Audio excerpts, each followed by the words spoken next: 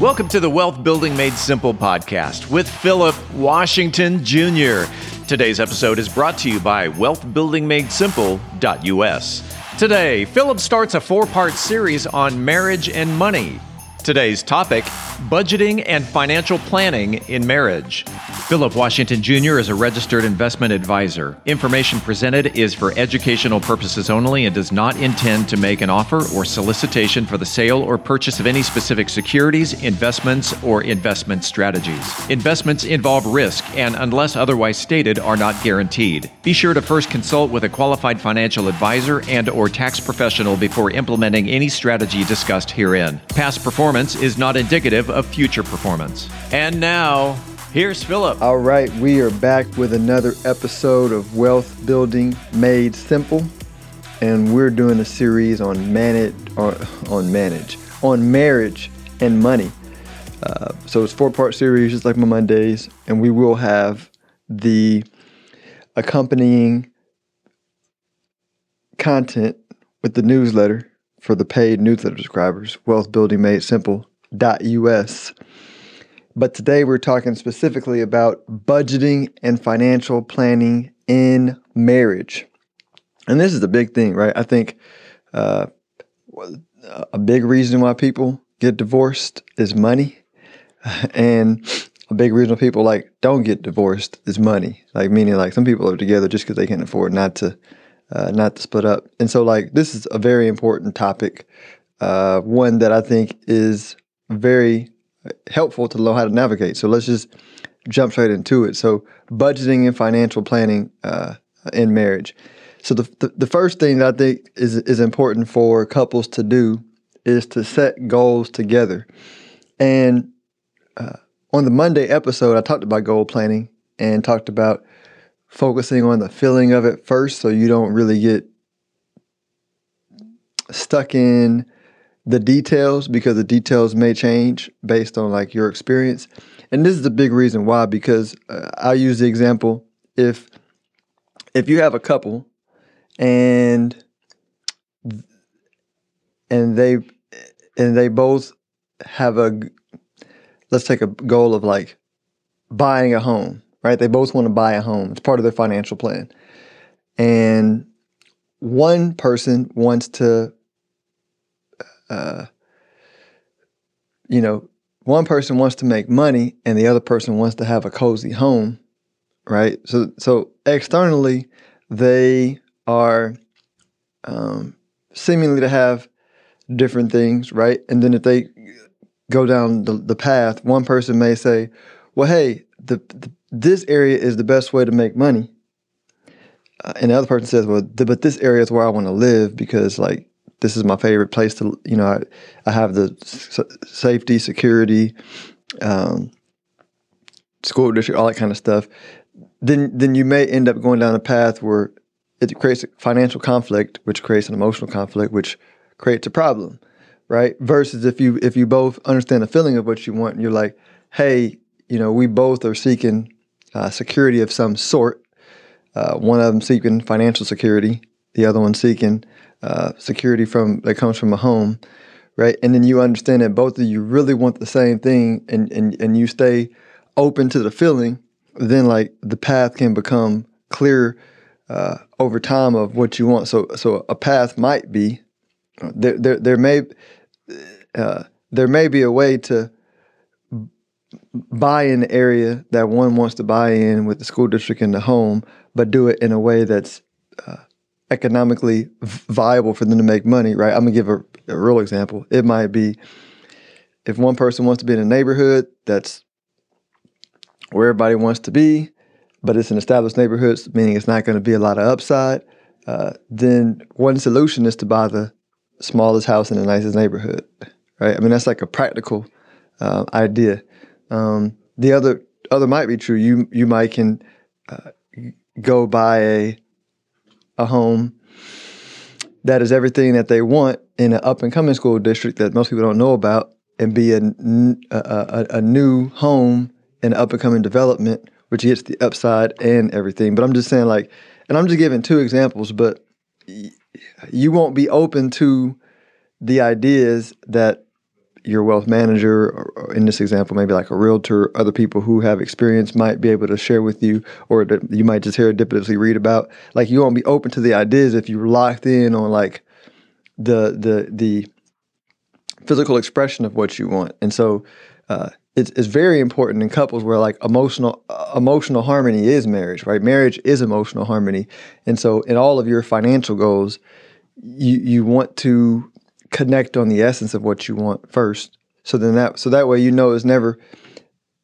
there's almost never really in just life in general, there's never a conflict at the true emotional level. The conflict only arises in the interpretation of the desire. Meaning, if you ever heard of the term like lost in expression or lost in translation, it's like, because the core of everything that we all want, regardless of sex, race, religion, is we want good feelings, right? So all of us want security. All of us want love. All of us want peace.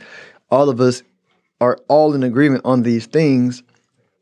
We get hung up on the how because everybody thinks their how is the best how, versus allowing the how to come based on like two people being in the feeling. And so like this is that step in the process I talked about on Monday. And if you haven't listened to it, go back and listen to the Monday episode from this week. Like financial planning from the feeling aspect and letting it fill out first is super duper important in marriage, right? And then from then you set your financial goals, and now we get into like managing expenses, right? And so this is another one that is a big one, is managing expenses, and so this is where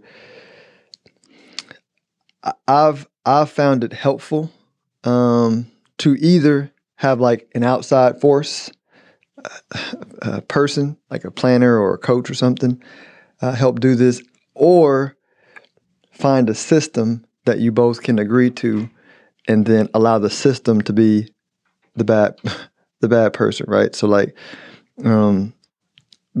because it helps avoid conflict between people. Because if you have one person who's very disciplined in budgeting and one person who's not, which that's always going to be the case because everything is relative, right? Like everything is relative. So to one person, you might be good at budgeting. To the next person, you might be bad. It just depends on like the perception. But so there's always going to be somebody who's relatively better at budgeting than the other person in a marriage. And so, and the natural intention is, or the natural thing might be, to let the person who's good at budgeting create the budget and manage the process.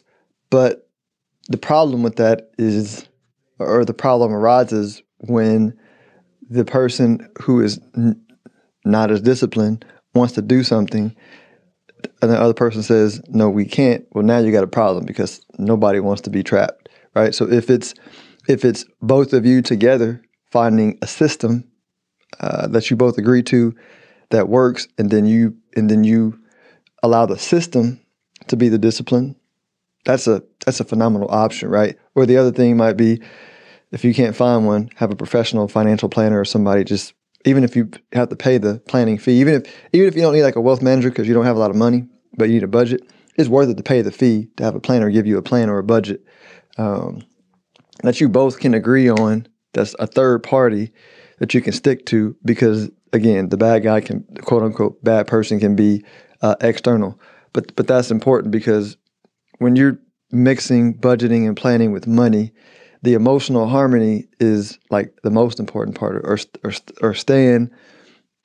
being able to see through the filter of, hey, we want the same thing emotionally, right? The only quote unquote conflict is the how to get there, but there's always a how that is right for the two people, that you both can feel good about, as long as you don't get too far down the line where you're stuck on your individual hows, right? And I mean, that's a big thing. So to sum it up,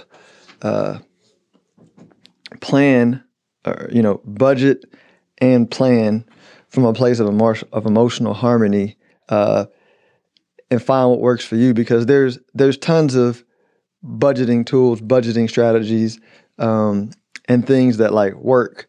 but there's a just like there's a unique you, like there's a unique way that you express your life, like there's a unique way that both of you can get everything you want. That like compromises a word that I don't like. You don't have to compromise, right? You both can have what you want. And